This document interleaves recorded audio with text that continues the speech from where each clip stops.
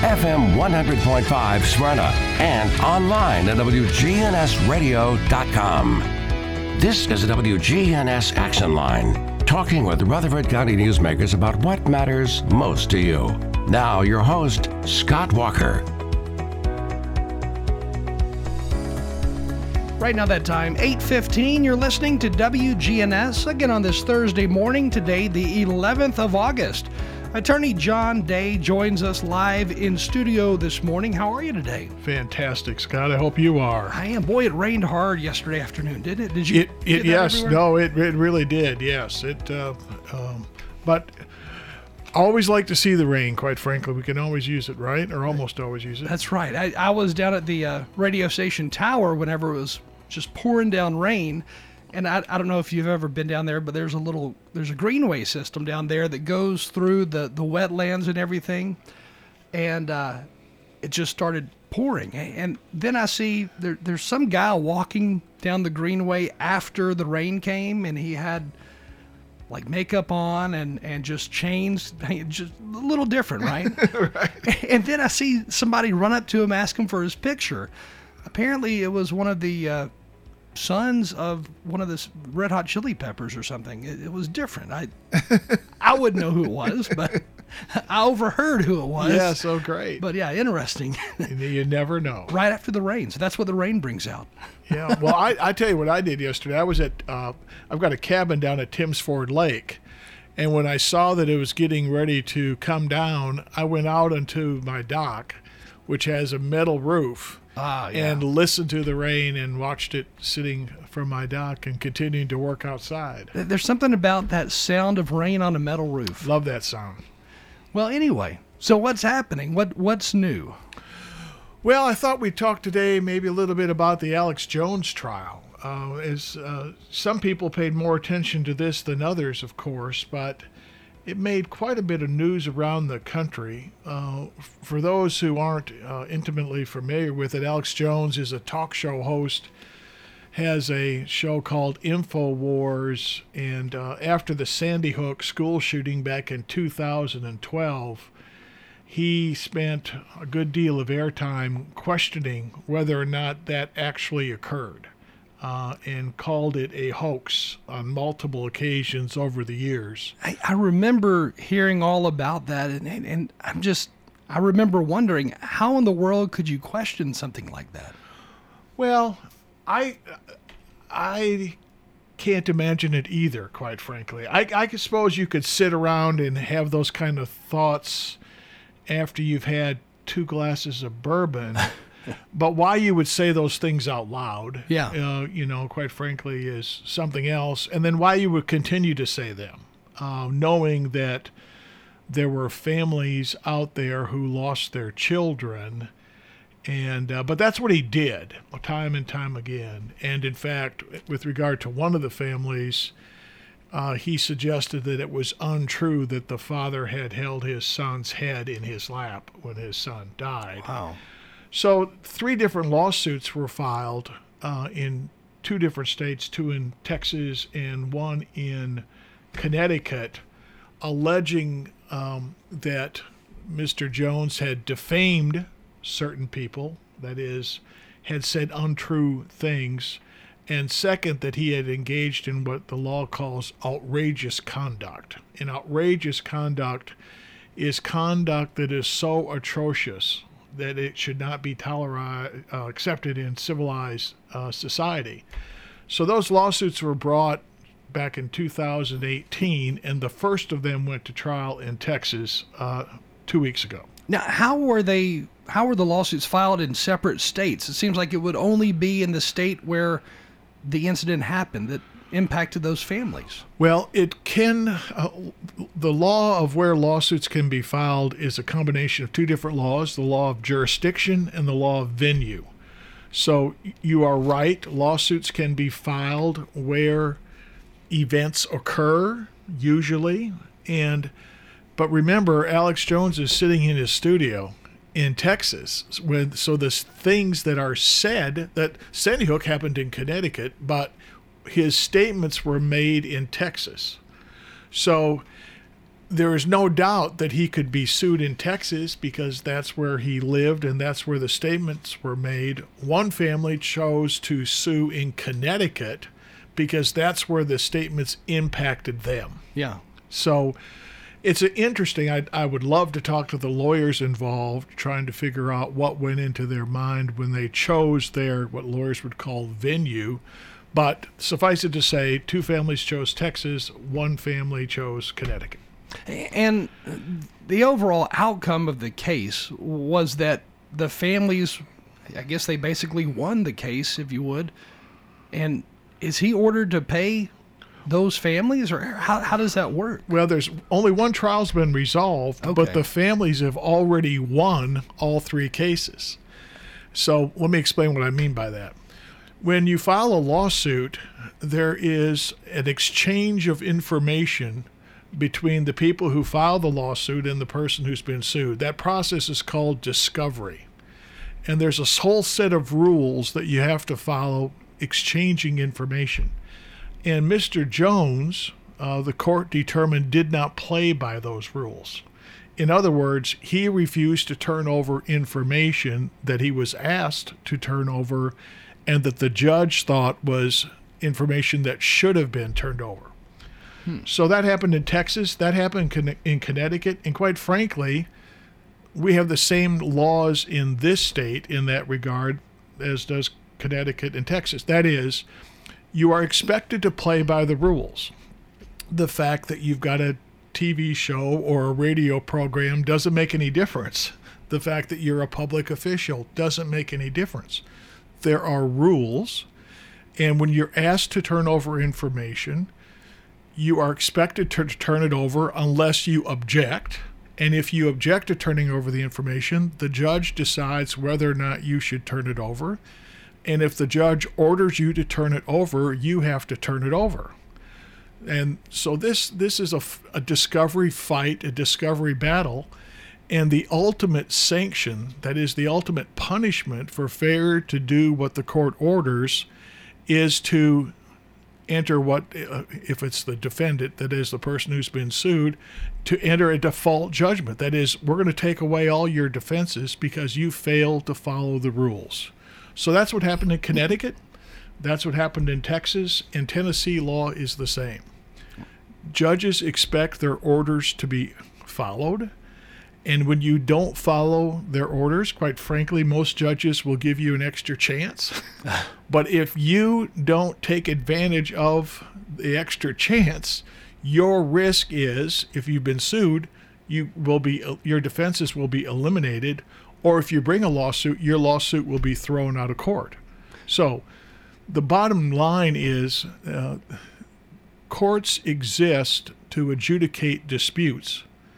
And judges have a right to expect that their orders are going to be followed, and there are penalties if you don't.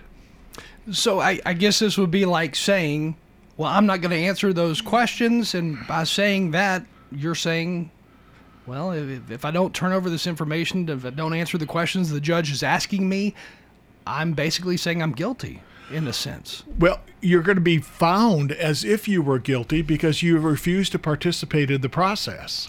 You know, remember, this is a civil court. This is a lawsuit for damages, and information has to be exchanged. Now, as I alluded to before, you can object and you can say, Judge, the information that my opponent is seeking has absolutely nothing to do with this case. And the judge may agree with you.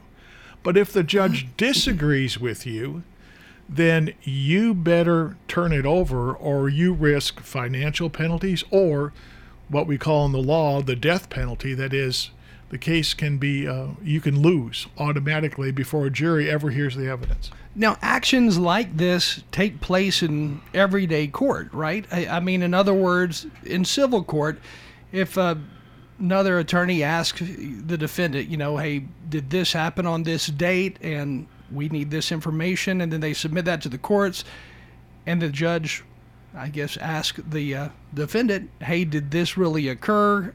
Did you submit this information during the discovery process? Right. And if they don't submit that information, same thing happens in civil court in Tennessee, right? you're not playing along by the rules. Yes, except it doesn't happen very often. And that's because most people play by the rules. They realize there could be punishment here if I don't. I mean, they realize that, while they may not like a judge's decision, they are obliged under the law to follow it. So in Tennessee, and there are no statistics on this. I cannot press 6 buttons on a computer and find this information. But I will hazard a educated guess, after having done this work for 41 years, that the number of times a lawsuit is thrown out of court because a plaintiff won't cooperate in the discovery process in the entire state is just a few times a year. And we've got over 10,000 civil lawsuits filed in state court every single year, and just a couple times a year. And for a defendant to lose a lawsuit, for the judge to say, you didn't participate in the process, therefore I'm going to declare that you lose, that's just maybe 1 or 2 times a year. It is extremely rare because lawyers tell their clients to cooperate, lawyers cooperate, and most people take the system seriously. So Mr. Jones is either arrogant or stupid. And he was not representing himself, right? Oh, no. He's had a covey of lawyers representing him over the years. He just made the tactical decision that he didn't want to turn this information over, and therefore he went into a courtroom with the jury being told, this man has already lost, ladies and gentlemen. Your job is to determine how much he should pay to this family. Wow. Oh, yeah. It's not ideal. Let me also say this. 41 years, I've had, I can say over 1,000 lawsuits I've been involved in. It's never happened to me. I've never even asked a judge to declare that the other side should be thrown out of court because it just doesn't go that far in the ordinary course. Likewise, none of my cases have ever been dismissed because we didn't follow the rules. It just doesn't happen in the ordinary course. It's truly extraordinary. Well, I think there were some other moments within Jones being in the courtroom that were unusual. I think at one point he came in with gum in his mouth even, and the judge was asking, do you have gum in your mouth? And he held his mouth open. I mean, there were just some odd things about the whole court case. Well, that's, once again, it's either stupid or arrogant, right? There were some days he didn't show up.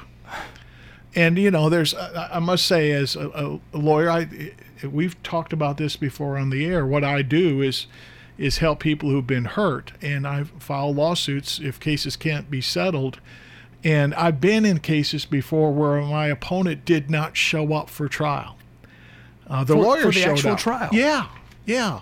But the truck driver, for instance, did not show up. What happens when that occurs? It's a very good thing. From my standpoint, right? When your opponent does not show up, it reflects a contempt for the process. It reflects contempt of the court. And, you may not like being there. Nobody wants to be there. But the idea that you just don't show up without a good reason, that looks really, really bad. So in those circumstances, will the lawyer for that person that doesn't show up speak for him or her and move forward? Yes, because that's what you've got to do, right? Yeah. But you are starting a foot back or two, right? When you don't have a client sitting there with you. It's very hard to convince a jury that your client cares about the process when your client doesn't show up. So what happens when the other side starts asking questions, and obviously you don't have the person there to answer those questions? I mean, does the lawyer just... Well, Mr. Jones showed up for his own testimony. So Okay. He was called as a witness in the case, and he showed up for that. He did not show up for other portions of the trial. So, but the advantage of having your client show up is simply that it demonstrates respect for the system. It represents the concern for what's going on in the courtroom. It demonstrates respect for the jury. It demonstrates respect for the people who've brought a lawsuit against you. You may not like them, you may not agree with them, but at least you're there to listen and defend yourself, right? I'm just sitting here imagining if I were the one filing the suit, it would upset me that the person you're filing the suit against who did you harm in some way, or at least you're alleging they did you harm in some way, didn't even show up. That would really bother me. Yes, it is salt in the wound. And that's how, quite frankly, I would think most jurors would look at it. Now, once again, sometimes people have to miss a portion of a trial for some legitimate reason, and the judge will excuse them and tell the jury, this person had a medical appointment. They had to make this appointment. They're going to be gone from 3 o'clock on this afternoon. That's different, but not to show up is not ideal. Again, on the air with us, attorney John Day, and talking a little bit about the Alex Jones case. And again, this all revolves around the Sandy Hook school, the elementary school shooting that took place, was it 2012? 2012, good memory, yes. And in that case, it was similar in some ways to the Texas case where the suspect, I believe, shot a family member first and then went to the school. Yeah, in Sandy Hook, the gentleman shot his mother and then went to school, yeah. And do we even know why that occurred? I mean, do we ever actually know why? I'm sure there are some people who have followed it close enough that have theories on all that. And there's a huge investigation in Connecticut at the time, but I don't recall exactly what that person's mental health history was. No. And then after all of that occurred, Alex Jones, who talks about conspiracy theories all the time, started talking about, I guess, saying this didn't really occur, or this was make-believe. It's crazy to even think that direction. Well, it is, and the jury obviously felt it was too. And so they awarded two different types of damages in the case. Number one, they awarded compensatory damages, and number two, they awarded punitive damages. Both of those types of damages are available in Tennessee, so it's helpful to understand the difference between them. Compensatory damages are damages designed to compensate the person who was injured or who lost, the family of the person who lost their life. Punitive damages are designed to punish. So the law of Texas, the law of Connecticut, and the law of Tennessee all law the same, both types of damages. The compensatory damage award for the first family, I guess there was two people involved in that case, was $4.1 million. $4.1 million. Then punitive damages, and in Tennessee, quite frankly, I can't tell you that the amount would have been the same, but the same things would have been considered by the jury in determining how much to award.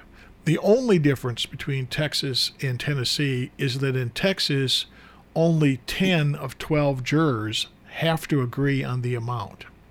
In Tennessee, it's 12 out of 12. That's a big difference, though. It's a huge difference because any one or two people can materially hold down a number or raise it, right? So, Yeah. For example, 7 years ago, I tried a case in Columbia where we were offered $150,000 before trial. We won after 15 days of trial. 13 days of trial.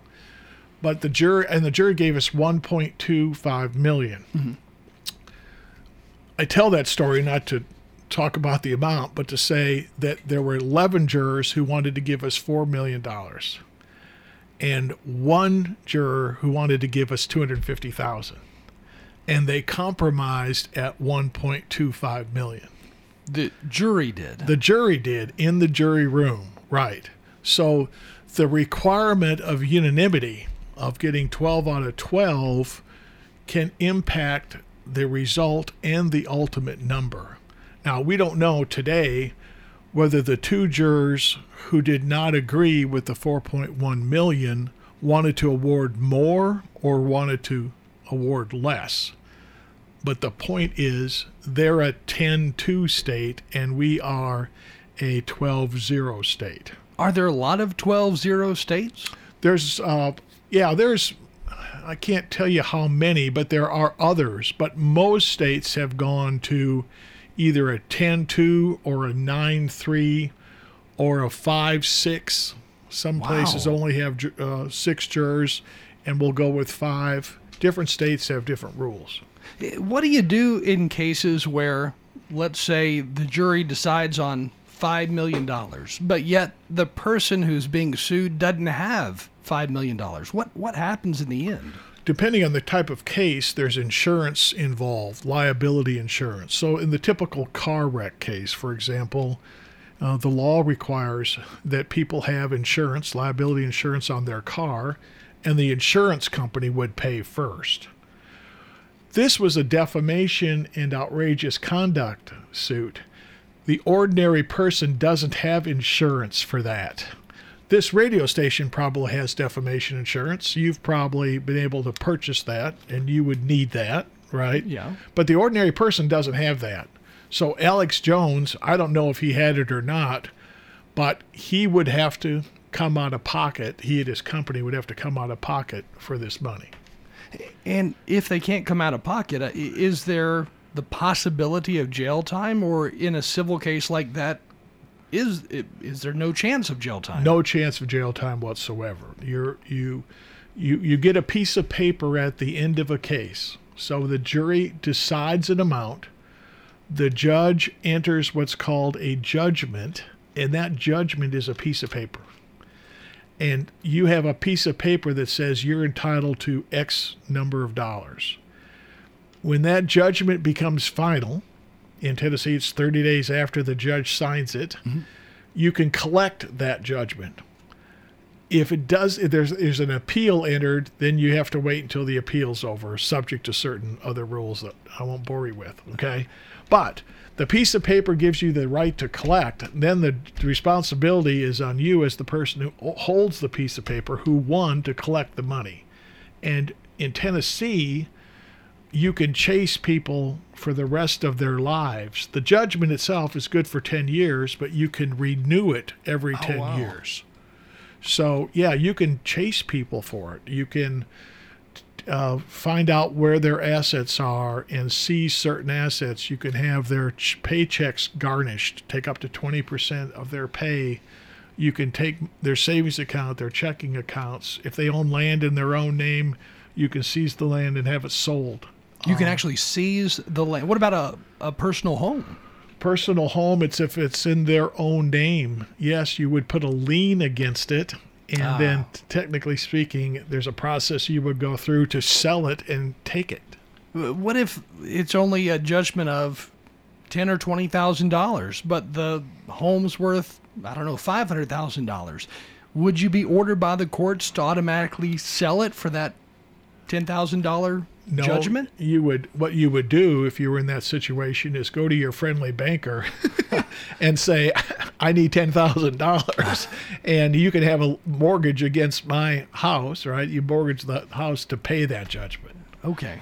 Interesting, though. It's, the courts in general, it is an interesting topic because there's so many different directions that people don't understand which way to take or how to go about getting there. Well, and quite frankly, that's what lawyers do, right? And part of what we should be doing is having conversations like this to educate people about how the system works. Definitely. Again, Attorney John Day on the air with us this morning. If you have any questions this morning, feel free to text those in, 615-893-1450. And we'll get your question answered for you in just a little while. But we've been talking about the Alex Jones case. Time right now, 8:40. Stay with us. We do have more to come in just a minute. Again, the time, 8:40. A check on that forecast comes your way next. By growing up in the Rush. being always around it, it was just something that was just second nature to me. I didn't realize the amount of work that was involved in it. I didn't understand and appreciate all that my parents sacrificed in order to provide for us. And now I'm very thankful and I'm very appreciative of the foundation that they laid for me so we could teach others to create what they have done to make it more of a legacy than just a passing of the torch. This is Peter Demas inviting you to enjoy a meal with our family at Demas's Restaurant. Hello, this is Amanda from Animal City, inviting your family to come do business with my family. Don't let your dog be bored this fall. Come see us at Animal City for some of the best toys to keep them entertained and engaged. Come see us at Animal City and let our 32 years experience benefit you and your pets. Come check out our selection here at Animal City. We have freshwater, saltwater, corals, and more. Animal City, 919 Northwest Broad Street in Murfreesboro.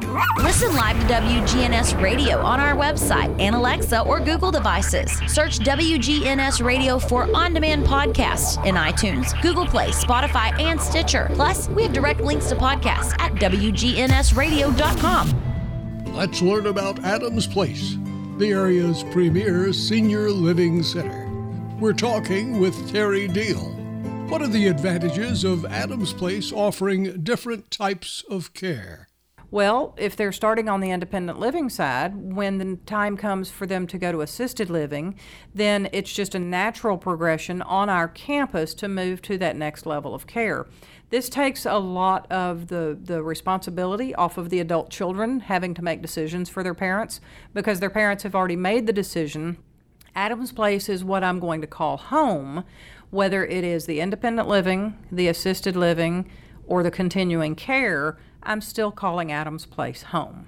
Adams Place has a full calendar of events in each of our different levels of care. What if you want to have friends over who don't live here?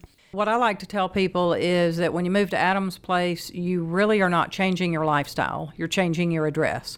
And if your lifestyle still includes friends coming over to play cards or to have a social event with you, or family coming over to spend the afternoon or spend the night, that is what you need to continue doing. It's part of your lifestyle, and we want that to continue.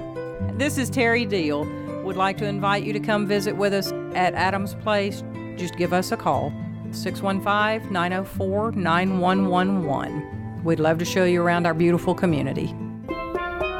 Here at the Almond Joy Factory, where tropical vibes abound, we use soft, fresh-tasting coconut. The crunchiest almonds and delicious chocolate candy. Ah, but do you know what our most important ingredient is? Sometimes you feel like a nut. Sometimes you don't. Almond Joy's got nuts and something even way better than that. Yes, Almond Joy is made with almonds and joy. In the wee hours of the night, when everyone else is fast asleep, you're the one on third shift, burning the midnight oil. When a part fails and everything comes to a grinding halt, regardless of what the clock on the wall says, you leap into action. Grainger is with you and all the ones who get it done, with 24/7 customer support by phone or click to chat. Call, click Grainger.com, or just stop by. Grainger, for the ones who get it done. We'll see a few scattered showers and thunderstorms possible late this afternoon, with partial sunshine developing, a high in the mid-80s. Tonight, partly cloudy skies develop, below near 67. I'm meteorologist Jennifer Wojcicki on News Radio WGNS. Currently, it's 71. The Action Line on FM 101.9 and AM 1450 Murfreesboro, FM 100.5 Smyrna, and streaming at WGNSradio.com.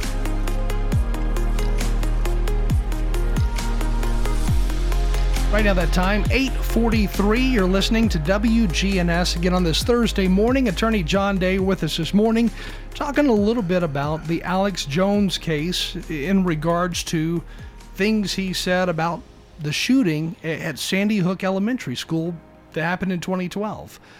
So where do these cases stand right now? Well, right now, the case that was just tried is pending what we call post-trial motions.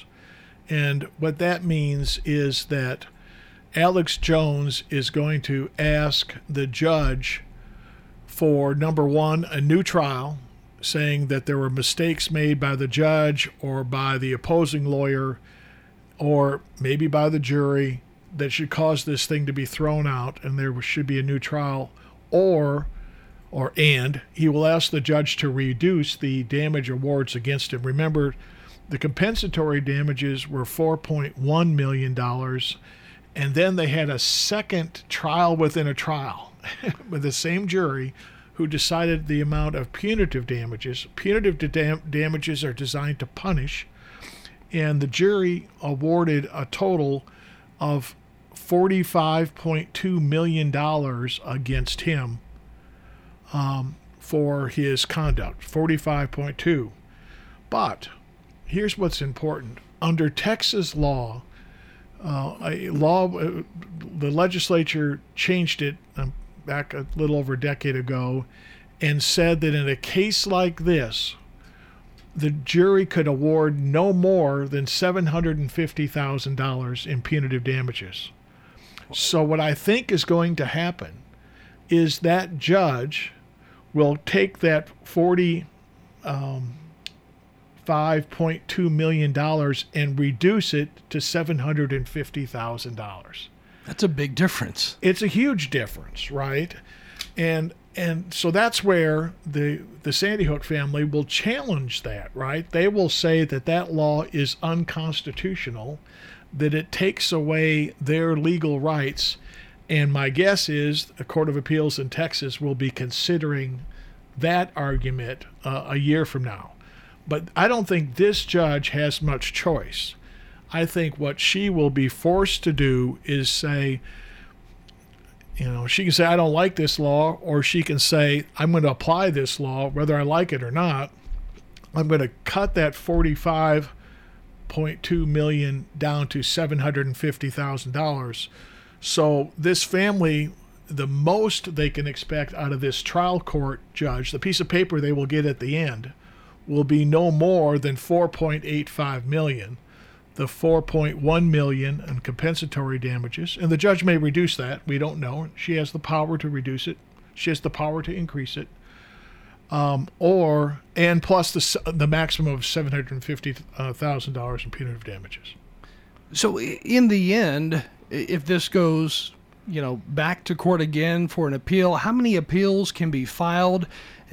And the appeals, I guess, would be filed. Well, they could be filed, I guess, from both sides. Both sides could appeal, yes.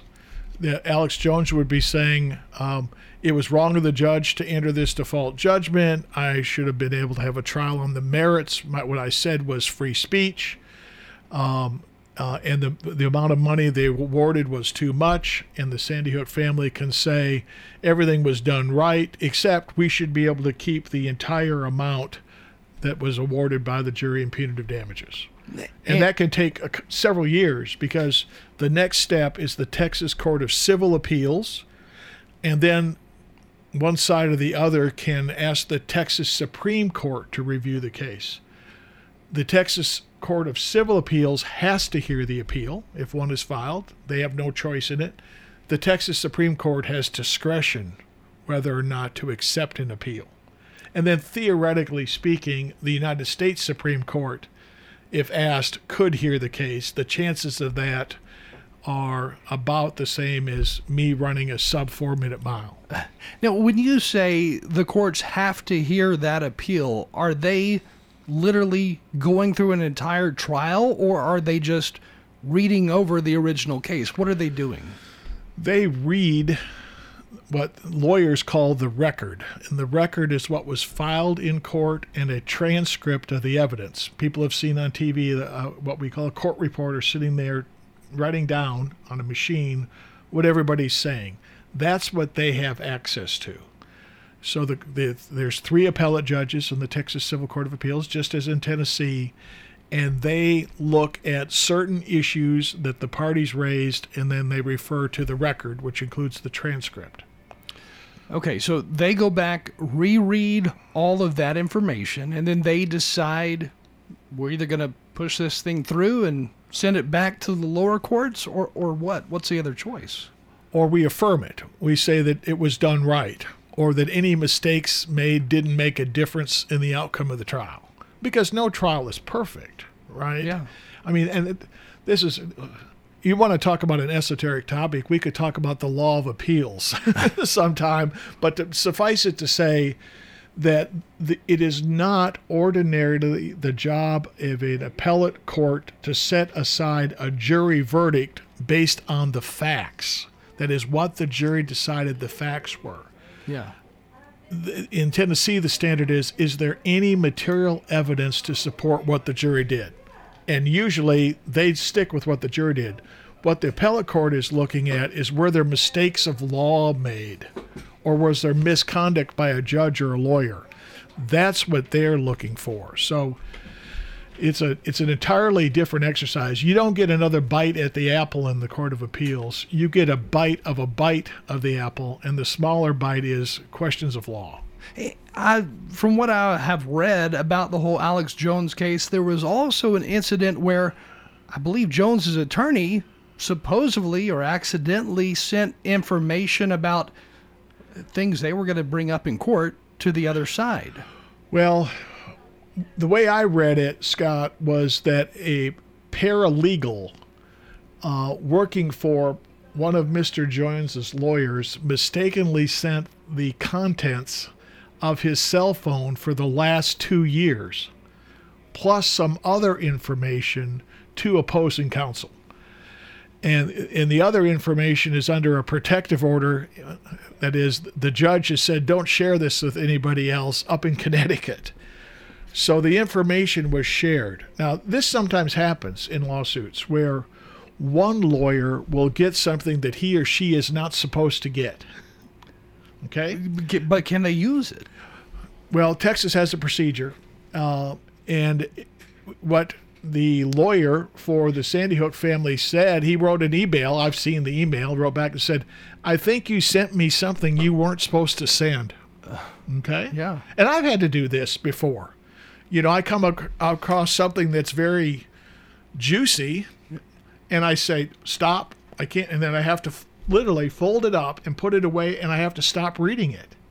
And I call up my adversary, and I say, you messed up. You sent me a letter to your client. I can't read that. You know, I know I can't read that. So there's a process for that. Under Texas law, when the lawyer for the Sandy Hook family notified Alex Jones's lawyer that he, the Sandy Hook lawyer, had received stuff by mistake, that lawyer has certain obligations. The second lawyer, the lawyer whose firm mistakenly sent the information, and he has to do certain things within 10 days. There's what they clawback procedure. There's a way that you can get information back that you mistakenly sent, but after 10 days, it's wide open. What? So it can be used if nothing is said. If the right things aren't done within the 10-day period. So what the lawyer for the plaintiffs in the case, the Sandy Hook family, said, I waited 10 days and you didn't do what you're supposed to do, so I'm bringing it out all in court. And it just so happened that Alex Jones was on the witness stand when that happened. And it created what Alex Jones himself said was a Perry Mason moment for the lawyer.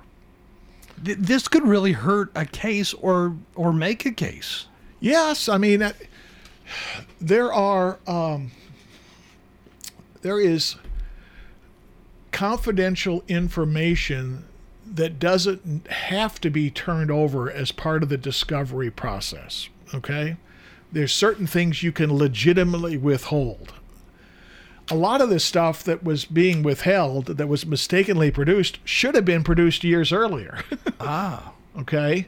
But it wasn't. That's what resulted in Alex Jones losing for failure to turn it over.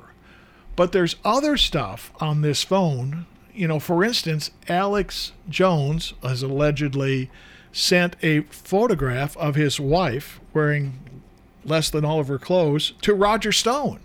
That was on this phone. Okay, there is no way that had anything to do with the lawsuit involving the Sandy Hook family.